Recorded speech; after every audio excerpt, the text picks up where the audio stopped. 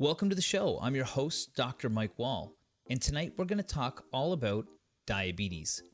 We're very lucky to have a national expert on the topic joining us tonight. Dr. Bajaj is a national consultant and editor for the Canadian Journal of Diabetes. He's recently been appointed as the Vice Chair of Diabetes Canada's Clinical Practice Guidelines. He volunteers with numerous community public health organizations as well as media programs with the intent of raising public awareness on diabetes prevention and treatment. He's going to walk us through what diabetes is, why is it relevant to understand our risks, and most importantly, what can we do to prevent it from occurring or becoming more severe through the implementation of a healthy lifestyle. After that, we'll be joined by Mr. Kevin Peters, who started the Diabetes for a Day fundraiser after his daughter was diagnosed with type 1 diabetes. He'll share their story and what they've learned along the way. So let's get to it. Well, welcome to the show, Dr. Bajaj. Thanks, Mike, for the invite. Very rarely do people get an opportunity to talk to somebody like yourself who's so involved with diabetes research, but also in clinical practice. Can you explain to folks what diabetes is? Yeah, so, typically people think of diabetes as being a disease with high sugars, and that is true. That's how we diagnose diabetes, is by having higher sugar than normal. So when we talk about normal sugar, in the fasting state, it should be less than 6. So fasting is like 8 to 10 hours of fasting. It should be less than 6. And after meal, so if you check after 2 hours of eating anything, it should not go more than 8. So that's how we diagnose diabetes. But there are many different kinds of diabetes that we should discuss, more details of when we talk about what is diabetes. Mm. And what are some of those types that people can encounter? Yeah, so type 2 diabetes is the most common kind of diabetes that we think of. It was the old name for that was adult onset diabetes, because most of the time it used to occur in adulthood or even older age group. But now with the obesity epidemic, we are seeing that type 2 diabetes is occurring even in youngsters, sometimes in teenagers as well. So that's why, we don't use that age-related, diagnosis criteria as such, but we go by type 2 diabetes as the name. So type 2 diabetes is the most common. It's about 90% of diabetes that is type 2 diabetes. It's related to obesity, as I mentioned. Obesity increases the workload of the pancreas, or it makes the pancreas work harder. And the pancreas is the organ in our body in the abdomen area which makes insulin. Insulin is a hormone that controls sugar very tightly in a normal situation. But then when in type 2, because of obesity, the pancreas cannot keep up with the demand of insulin generation, is when the sugars start rising. So that's the most common kind of diabetes, is type 2.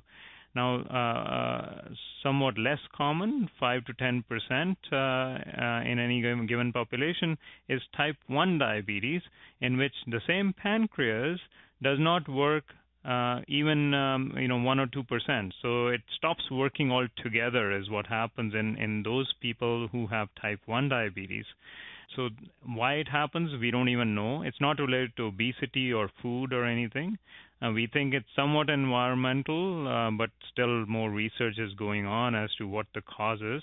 It's thought to be autoimmune related, that is your own immunity attacking the pancreas and damaging it so that it doesn't make the insulin anymore. Now, most of these people who have type 1 diabetes are younger, so that's what was originally called young onset diabetes. So mostly in the teenage years is when this develops. So those are the two most common kinds of diabetes. Right, and you said that there were some risk factors. You mentioned obesity. We're here in Newfoundland. We have a really high rate of obesity, and you also mentioned nutrition, and nutrition is something that we also struggle with. We have a lot of rural settings where it's tough to get fresh foods. What are the risk factors people should really pay attention to for diabetes? Yeah, so the weight is the major driver of type 2 diabetes, as I mentioned. Now, there's a lot of issues that go along with the weight. Of course, we've seen obesity in every province increasing over time. If you look at Ontario or Newfoundland, or if you look at British Columbia, anywhere obesity is increasing. And the reason for that is environmental, which is that we are leading less active lives, and also we are consuming much more calories than we used to consume. Most of this is prepackaged in the fridge or at a processed like at a coffee shop. It could be Tim Hortons, McDonald's, etc. And that is probably what is driving that obesity epidemic, and then driving the diabetes type 2 epidemic as well. How big of a factor is education when it comes to people being able to mitigate some of these risk factors? Education is key. Now, there's two parts to dealing with the epidemic, I would say. So on an individual level, we say, education or knowledge is important. But then we have to look at a broader perspective as well, which is the population level, right? So is that diet education or activity education or just maintaining a normal weight education being provided, let's say, from the schooling years for our children, for the next generation? It could take that part. And then what is out there in the media? There are some population level things that have been tried in some populations. For example, UK and a few other countries, and even a few states in the US, they have started what is called a sugar tax, which is basically if you're drinking a pop, you have to pay an extra tax for that. Because we know pop sugar drinks are a big driver of these problems, these obesity and type 2 diabetes. And so those are some of the population level things that are sometimes not on top of the mind when we think about these diseases as such. Also, menu food labeling, for example. In Ontario, there is a law now where any restaurant chain that has more than 10 restaurants in the province, they have to have calorie counts and carb counts on the menu. I'm not sure, but I don't think it's there across Canada. So things like that that give you more information that you can use maybe a good thing as well. So it's individual education, but also on a population level. Okay, so somebody now is aware that diabetes is a condition. They know that it's in the community. How do they know if they're being impacted by it? What are the signs and symptoms? Yeah, so signs and symptoms may not be there. That's the other thing. We used to call it, we probably people have heard, and kind of like a taboo almost when you say this, but it's been thought of as being the silent killer. Diabetes is, and the reason is it is silent in many cases, right? The killer part, I would argue against that, because once we diagnose diabetes with the tools that we have, with the education tools as well as treatments that we have, people now live their normal long lives as long as we take care of their sugars, blood pressure, cholesterol. So it's not a killer anymore as such. Than in the normal population, people live their long life just like the average. But then it is still silent at diagnosis in most people, and that's also the problem or the challenge with this is people may feel a little tired or fatigued. They may sleep excessively, sometimes sleep less. They may have an ache and pain here or there, a little bit more than usual. Or some people may have some urination, increased urination. But those symptoms, the urination symptoms or increased thirst symptoms, which are the typical symptoms that are thought of for diabetes, don't occur until the sugars are like more than double or triple of the normal level. So most people with newly diagnosed diabetes don't have those symptoms. So I would say a majority of the people, the only way to find out is, first of all, get a blood test to find out if you have diabetes. But before that, I would say, find out your risk about developing diabetes. Even if you don't have diabetes, what is your risk of developing diabetes is important to know. So Diabetes Canada, which is a charity organization across Canada, has this on their website. You can go diabetescanada.ca and look at a CAN risk calculator, which is without doing any blood tests. It's a 15-point survey or a questionnaire that you can fill out. For that, you will need your weight, your height, your waist circumference, and some other information, but you don't need a blood test. So you can do that in 10 to 15 minutes, and then that survey tells you what your risk of developing diabetes is. So that's where the knowledge would start is, am I at high risk? And if I am at high risk, what is the next step that I can do? That's where we should go. The next question I want to look at is, what are the treatments? Yeah, so it is individualized for type 2 diabetes. What I mean by that is it depends on the person. What's their body mass index? What's their overweight or obesity status? It depends on how much food they're eating. It depends on whether their fasting sugar is high, or is it after meal that the sugar problem is there more. It also depends on if they have any kidney problems, if they have any liver problems, or if they have any heart disease history as well. So those are all the things that are considered when we talk about which treatments are usually recommended for people. Now, having said all of that, that we need to look at everybody and then realize which medicines may be best on a personal level. Majority of the time, the first treatment that is recommended is called metformin, which is a pill that you take. Metformin is recommended as a first-line treatment in the majority of the people. There are some people who it's not recommended for. Metformin works by making that pancreas that we said is getting overworked in type 2 diabetes. It cools it down basically. So it reduces the need of the pancreas to produce a significant large amount of insulin. The metformin helps what we call insulin resistance. That is, the insulin, how much insulin you need to do the action is reduced by the metformin medicine, so that the insulin that your body makes can work more effectively and efficiently. Yeah, I've heard the analogy that when your body's exposed to so much sugar that it's almost like being in a room that smells like paint. Eventually, it doesn't smell the paint anymore. That's a good analogy. Yeah. Yeah. Well, the other thing is this is a health and wellness show, and one of the things we talk about a lot is diet and exercise. What roles do they have in the treatment of diabetes?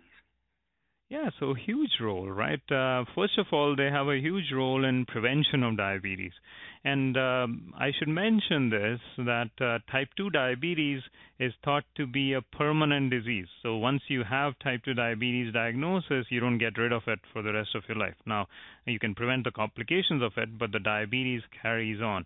And it's actually a progressive disease, so it worsens over time. And the reason that type 2 diabetes worsens over time is that the pancreas makes less and less insulin over time. So its capacity goes down over time, and that's why, most of the time we start, let's say, with metformin, a second medicine is added after a few years, third medicine, and then most people end up on insulin, needing insulin within the 10 to 15 years of type 2 diabetes is because of that progressive nature. Now, diet and exercise plays a huge role in prevention of diabetes. So before you get diabetes, if you have borderline diabetes called prediabetes, or if you're just at high risk, you can actually prevent or delay diabetes by working on your diet and exercise and maintaining a good weight. But also when somebody gets diagnosed with diabetes as well, type 2, you can if that person starts taking better care of their diet and exercise and weight control, then many times their diabetes progression that we discussed is actually very slow or not at all.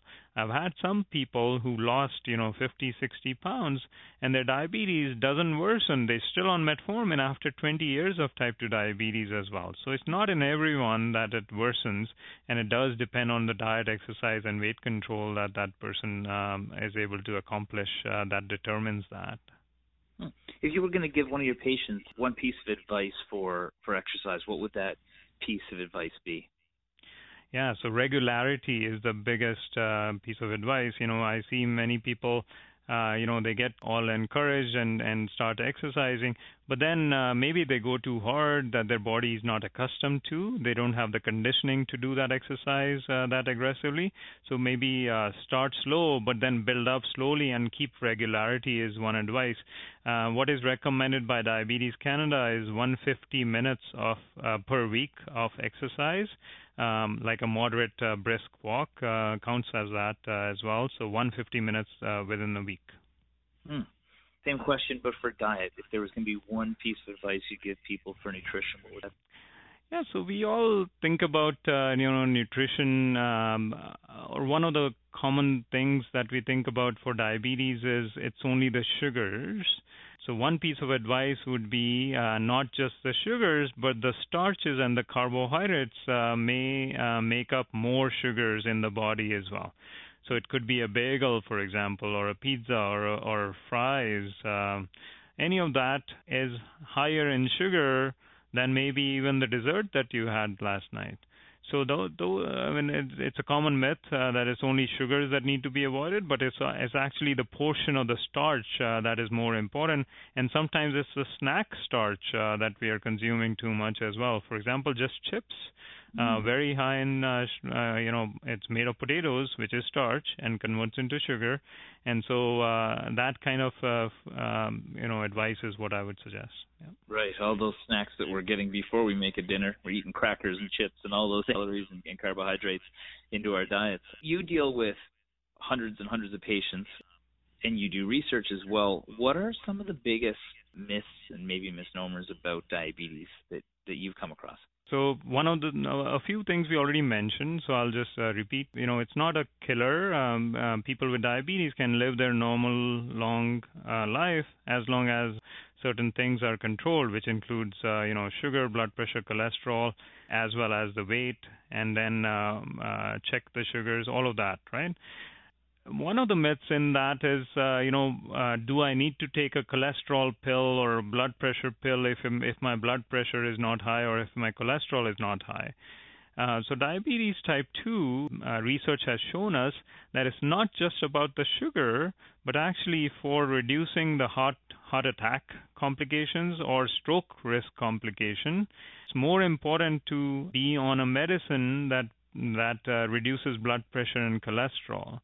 So cholesterol and blood pressure are more important risk factors for those heart and stroke complications of diabetes than even the sugar. And so that's important to keep in mind.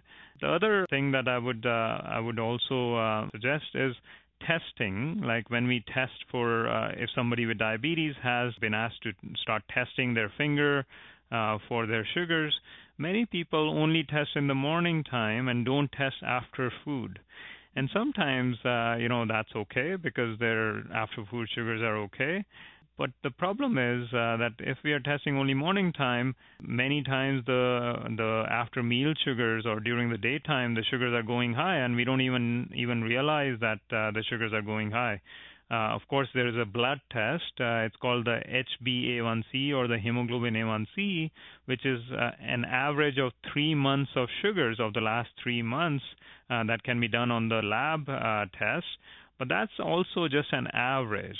So the myth that I'm talking about is not just testing the morning sugar, but also testing different times of the day to test what the sugars are spiking up after certain foods, and then also take it as a learning opportunity to try and change the foods that cause the sugars to be high after that test as well. And then the other maybe the last one that I would say is one size does not fit all is true for diabetes.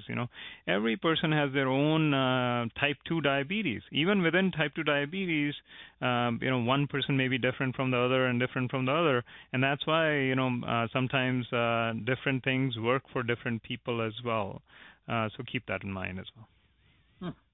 Well, that's been amazing information. Is there any final advice you'd give folks that are listening? Very relevant topic. It affects a lot of us. Anything you'd leave them with? Yeah, I would leave them with advice to go on the website, Diabetes Canada website, which has a lot of good information about all of this, right? About prevention of diabetes, about knowing your risk of developing diabetes if you don't have it. And for people who have diabetes, they can actually get a lot more information regarding how to manage diabetes, what are the parameters. They can even look at some recipes which may be healthy and also at the same time tasty as well. There's also Diabetes Canada has recently started a 1-800 Banting number where you can talk to if you have diabetes. You can leave a message and then they call you back, and you can actually talk to a diabetes educator over the phone individually as well. So that's what I would recommend at the end of the show. Well, that's great. Well, thank you so much. That's amazing information. Everybody's super lucky to hear an expert like yourself explain something that a lot of people are facing. So thanks for taking the time into your schedule. We'll be right back with Kevin Peters from the Diabetes for a Day fundraiser.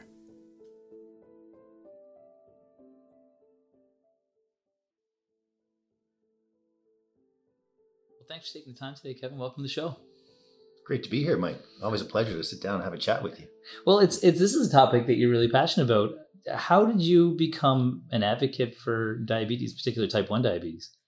Yeah, so back in December 1st, 2016, my daughter, who was 8 years old at the time, was diagnosed with type 1 diabetes. And we're fortunate in one regard that we recognized that something was wrong. She was showing a number of symptoms that we kind of looked up a little bit and all pointed towards type 1. So not thinking that that was the case, took her to the doctor, who then sent her up for some blood work. And before we got home from the hospital, they called and said, you need to turn around immediately. We have doctors and nurses standing by waiting for you to come in. She's severely diabetic and you need to come back right away. So that was our introduction and the shock of a lifetime. And I think, made a 180 turn in the road with just not even sure why I did. It was just absolute panic and shock. And we didn't really understand what type 1 diabetes was. You always heard of diabetes, never really knew of type 1 versus type 2. We just knew that it wasn't good. Mm-hmm. So we've brought her to the hospital. The Janeway was exceptional. Mm-hmm. The care was incredible. Some further tests, lots of more blood work, and she was admitted and spent a better part of a week. Wow.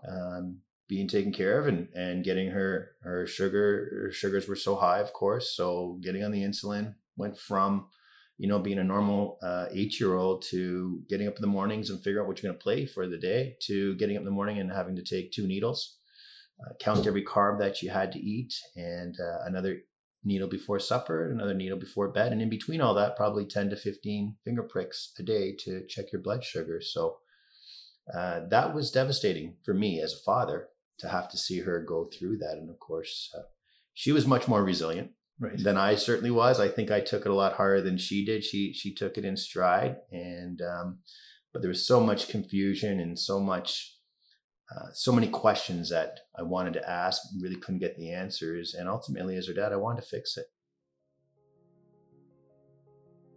Mm-hmm. So I became, I guess a warrior, a father of a type 1 warrior, to figure out how do we manage this as best we possibly can. How can I ensure her quality of life is not going to be impacted by this disease, and make everything as good as I possibly could for her. And so that was my introduction. I know you went deep into understanding all the aspects of it, and you went through the process with her. I remember you were even pricking your finger, right, with her when she was testing her blood sugars, and to be along the way. What were some of the things that were most shocking to you about somebody going through education on type 1 diabetes? I think as a parent, your mother or father, when you get that news, you kind of go in a little bit of a state of shock. And there's so much information being thrown at you between nurses and doctors and nutritionists, and you're not sleeping at night because they're waking her up every 2 hours to check her blood sugar. And you're just in this state of haze, quite frankly. Mm-hmm. But as I was watching her get her finger pricked and having her take her needles and then eating meals that were exactly only 15 carbs per snack or 45 grams of carbs for a meal, I couldn't relate. I really couldn't understand it. So the only way that I thought I could understand it better and also be supportive to her was to say, okay, to a degree, I'm going to have type 1 as well. Mm-hmm. And of course, scientifically, you can't do that.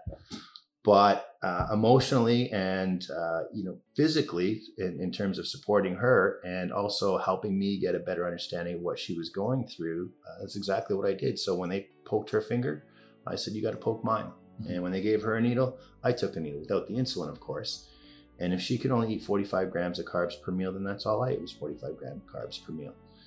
And when she had to get up at 2 o'clock in the morning to poke her finger, I got up at 2 o'clock in the morning and poked my finger. So it was really good for me in terms of understanding what it felt like. And certainly as an adult, not the same, but I think it was really good for her too, because she knew that we were in this together. Mm-hmm. And that we could manage this together.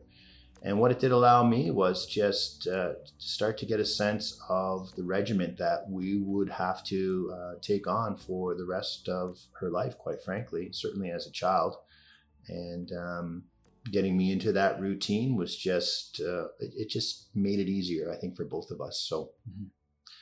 That's kind of where things started. And as I started doing that, then I started to understand, well, why you had to do that, right? Well, why do you only limit 45 grams of carbs, and what does the insulin do, and everything that goes along with it? So it really expedited my learning curve on the disease. Yeah. And certainly asked a lot of questions and met with a lot of people, and it just started to make more and more sense. And then, yeah, you just become passionate about it. And now you can't get enough information in terms of how do we manage this as best as we possibly can, because it is a dangerous disease. Well, I want to go into some of those changes that you made. I know that you've obviously got a predisposition towards being healthy, but there's a lot of parents that may not be armed with the same baseline information that you had when you first encountered this. How would you explain type 1 diabetes and to parents of children that may be getting it? How would I explain type 1 diabetes, right? And you know what? It's complicated and it's not complicated. Here's how I break it down for people. And again, I'm not a medical professional, certainly not like you. And as much research as I've done and much reading that I have done, I certainly don't have the in-depth understanding. But I try to keep things simple anyway, in terms of being able to explain it to kids and certainly any new families that get it. The way I look at insulin, basically, when you eat carbs, your body burns that carbs off in the form of energy. So it becomes sugar. That sugar then enters your cells, and your cells consume that as energy. The insulin allows that process to happen. And I kind of liken the insulin to keys. So the sugar's in your blood. The insulin comes along with the key. It unlocks the cell. Sugar enters the cell consumes that energy, and everything's good. With type 1 diabetes, your body no longer makes insulin. So there's no keys. So that sugar is building up in your bloodstream, and it's building up and it's building up. And so your energy level is getting low. It starts to have a negative effect on a whole number of different issues with your organs. You become incredibly thirsty. One of the side effects of type 1 diabetes is a real intense thirst. Drink a lot of water. You just can't seem to get enough water to try to flush it out. And that's it. And essentially your pancreas stops producing insulin, mm-hmm. and then you have to become insulin dependent. So the only way to maintain that balance of sugar and energy within your blood system is to manually, I guess for lack of a better term, mm-hmm. is add insulin. Yeah. And so you need to understand the amount of carbs and how much insulin will offset those carbs. You tie that into how much energy they're doing, what the weather is like, what their mood might be that day, growing. So there's so many variables that impact that it's always a challenge, but it's something that, you just look at diligently every single day and try to manage as best you can. What I also tell parents is do not stress over trying to be perfect, because you can't. Yeah. And I learned that. My wife learned that, trying to keep those blood sugars at an even level, mm-hmm. Between 5 and 10. And it's a challenging task, certainly, especially when you're first diagnosed. So a big important thing I tell parents too is just relax. We've recognized it. You know what it is now. You're under healthcare, and you just do the best you can, and everything will be fine. And so you guys were able to control it as best you possibly can, you know. I'm sure there's good days and bad days, but what's the difference in your daughter since she's been able to control it? Oh, I mean, prior to her being diagnosed, she was the type of child that would wake up in the morning with a smile on her face, smile all day long, and go to bed with a smile on her face. And that started to change. And she started to get really moody and very irritable. Her weight changed, her color changed, and we knew something was wrong. We thought it was a growing spurt. Was she allergic to something? Was she lactose intolerant? And we couldn't quite put our finger on it. Once we got into the Janeway, I would say within 2 days, Mike, we were in, and her and I were playing, and we're having a lot of fun, and she was jumping around and she was laughing. My wife looked at her and said, "What's wrong with her? What's wrong with her? What's going on?" And I said, "That's our old Sophia back." Yeah, right. The insulin had brought her sugar levels down and she felt normal again. So, that was a big change in her. And then going forward, she has become incredibly responsible very, very quickly. And, you don't expect your children to adapt so quickly, to understand the magnitude and the gravity of how dangerous this disease is and how important it is to manage it. But they do, and they take it on, and she's taken it on, and she's very structured. And of course, she has her bad days. There's days where she does not want a needle. There's days she does not want to poke her finger. But for the most part, she has taken on the evolution of going from needles to a pump to no longer needing to poke her fingers anymore because she wears a continuous glucose monitor that doesn't require it. And she just rolls with it. It's part of her routine now. She counts her carbs, and she's learned a lot of life lessons at a very, very early age. And I think, I look at that as a positive piece, that she's prepared and much more responsible, and continues to grow with that. So, but she, you know what? She's a normal, happy child, does anything any other child can do. There's no things that she can't do.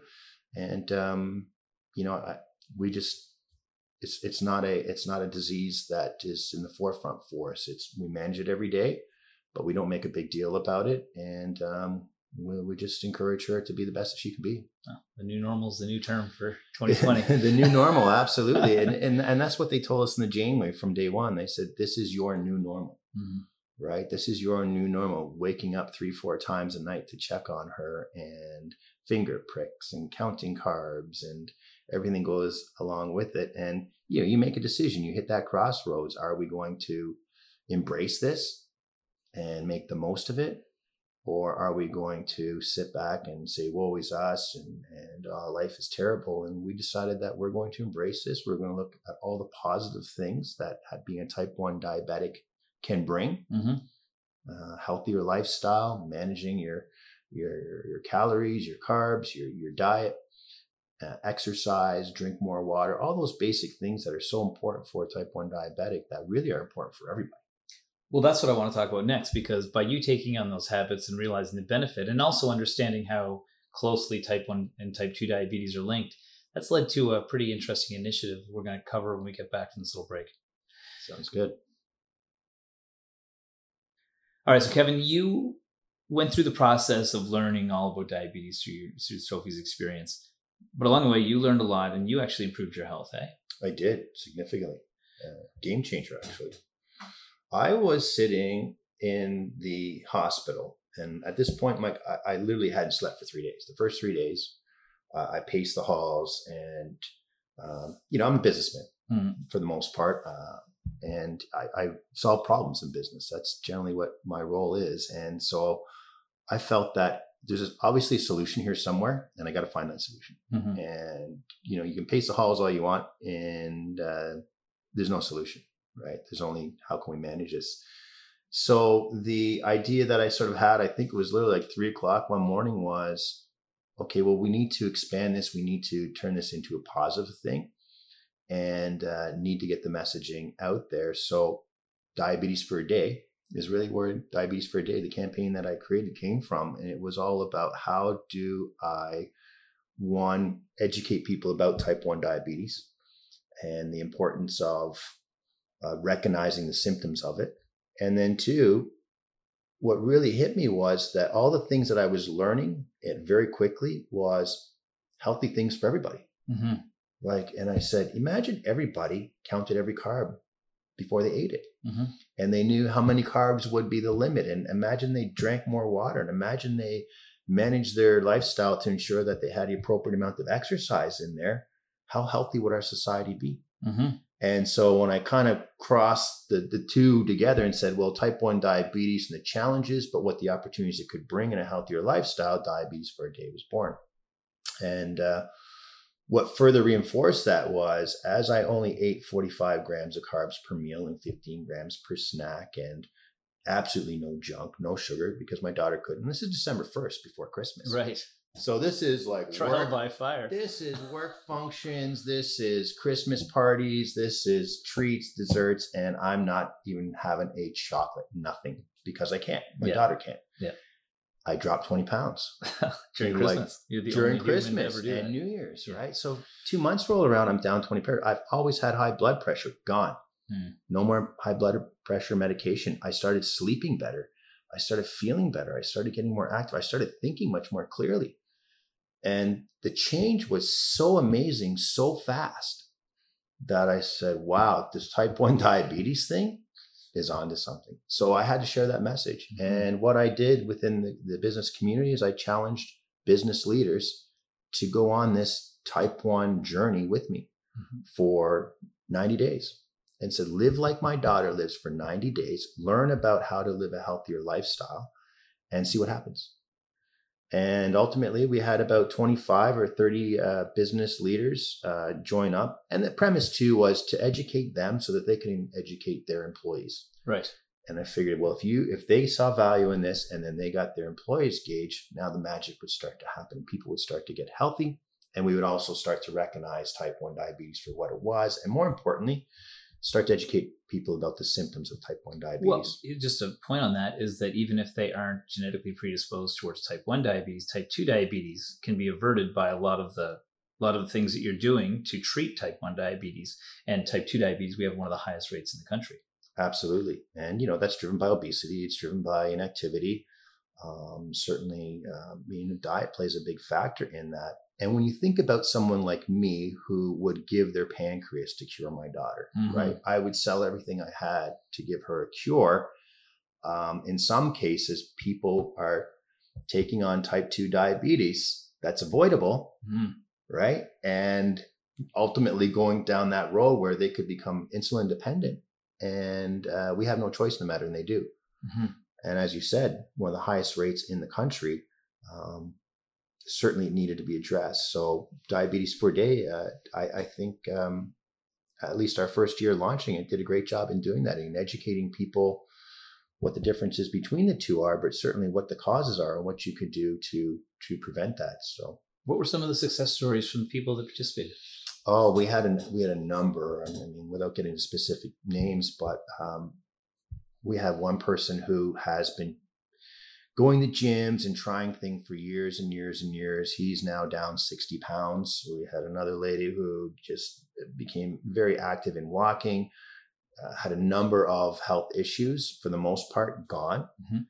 And a lot of success stories about people who just started moving, getting active. And it was a team community type approach, right? And I think that was very powerful too. It was like little challenges amongst the group, and we'd all share pictures at night of everybody going and getting their daily steps in, or doing something active, or sharing pictures of healthy meals.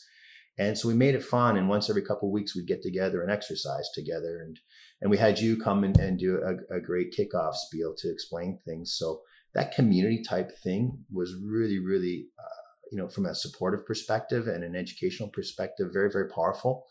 And so overall, yeah, I mean, I'm getting people now saying, are we doing it? Where are we doing it? It's been a year. Let's get it going again. Let's go on again. So incredible how fast, when you put your mind to it and focus on it, how you can start to feel better and improve your health. So for the people that may not have been sought out the answers maybe as aggressively as you did to try and solve the problem, what are some resources you found along the way that could be really beneficial for people to tap into from like different health organizations or education sources? Yeah, I mean, certainly from a diabetes perspective, there's a Canadian Diabetes Association. There's Juvenile Diabetes Research Foundation, JDRF. both are great resources from that perspective. Canadian Diabetes Association is type 1 and type 2. JDRF is simply type 1, but they offer all kinds of resources in terms of food and exercise and any kind of information you could possibly want. They're great resources to look into. I think, your own health professionals, your own doctors, or nurses, or anybody in the health profession, sit down and ask those questions. How can you improve your lifestyle? What are some things you can do? I'm always a little cautious on the internet, because you got to be sure on what you're looking up and what you're reading, because there's a portion of the health industry, I believe, that wants to make it complicated because it's a for-profit, and they've got these quick fix, wonderful diets, and they've got these, amazing exercises. Really, for me, and talk to people. It's the simple things, really, that, if I give people advice, is simply this: drink more water throughout the day. We're chronically dehydrated as a population, and water has so many benefits to you. Go for a walk, 15 minutes, half hour, 45, an hour walk. Just move, and nothing more complicated than that. And what you eat. Start to learn about what the food labels say, right? Because I think a lot of people are confused by, you're thinking you're eating a healthy yogurt, but it's really packed with sugar. So those are some things. And the Canadian Food Guide is probably another resource that you can look into. Which has just been updated this year, much better than it was. Been updated, yes, absolutely. So that's getting better. Move. Yeah, right. Get out, walk. Yeah, and it's funny you say there's no quick fix. However, when your daughter started to follow the scientific and medical guidance, she got better very quickly. Very quickly. It might have been a little bit of a struggle to get used to the new normal, and then you said yourself, you were able to drop down to a very healthy body composition, energy levels, and function better within a very short period of time, if you think about 1 or 2 months. So it does happen relatively quickly. The problem is it may not be flashy or fancy. And I think that's what people are looking for, is just generally, like you said, move, drink water. Yeah. Watch and eat. I think a big problem overall is that we set targets or expectations that, okay, I got to lose 40 pounds. Right. And after 2 weeks, if I haven't lost 10 pounds, I'm failing. As opposed to, in my case, I didn't set a target to lose 20 pounds. I didn't set a target to improve my blood pressure. I didn't set a target to sleep better. It just happened. Right? So I set a target to be healthier for my daughter. And that was the goal. And so that meant counting my carbs, drinking more water, exercising every day. And that's the benefits that came from that. And I think if people took that approach to say, I'm going to walk every day, I'm just going to drink more water, and I'm going to learn as much as I can about my own health, and let's just see what happens. Well, one more point I think is really important is that you had somebody to hold you accountable, but also you were accountable to them. Yeah. That is important, I think. That's why people have workout partners and do things in a community environment. And that's exactly what Diabetes for a Day was. So how is that accountability aspect important for you, and not only you and your daughter, but also for the people that participated in the program? I think that was a big piece of the puzzle. Because so many people, and one of the people I talked to you about who lost 50 pounds have been going to gyms for years and trying and struggling, not getting there. And he said it was the accountability piece. It was the group. It was just a group of people who were focused on improving their health. Everybody had their own unique challenges and their unique goals of what they wanted to be. But it was really about just getting out and doing it. And when you have that accountability there, I call it a tribe. Right, is not a term, but basically I said, join our tribe. And it's just a tribe of, we want to get healthier. We want to learn more about health, type 1 in particular, and in a supportive, fun environment. And for me, that works really, really well. And we've just did it again with the organization that I work with. And we just had all our general managers do a 30-day challenge and did it online with, again, updates every picture, and amazing how many people jump in and do that for the 30 days. And then once that stops and that sort of community focus and community support is gone, a number of people will then sort of revert back. So, I just tell people, find your tribe. But they don't unlearn what they learned along the way. And they also get reinforcement that it does work. So when they want to revisit, they know it works. If somebody wants to get involved, or their organization wants to get involved in Diabetes for a Day, how do they do that? Well, you can reach out to me. Certainly give me a call. We have a Diabetes for a Day on Facebook. We're listed there. And, we did our first year, so we learned a lot. We had a great time, raised $70,000. All that money was donated to JDRF. And so COVID has kind of presented a little bit of a challenge in terms of how we structured it, because it was such a in-person piece of that, at least for me, when I founded this, was that whole community aspect of getting together and working out together or having a healthy meal together. That can't be, the case going forward, at least not for the next little while. So we're looking at an online platform now that will allow people. We're still going to focus on business leaders to encourage their staff and their organizations to jump on board, but we're hoping to also get communities involved in some capacity this year and make it much bigger.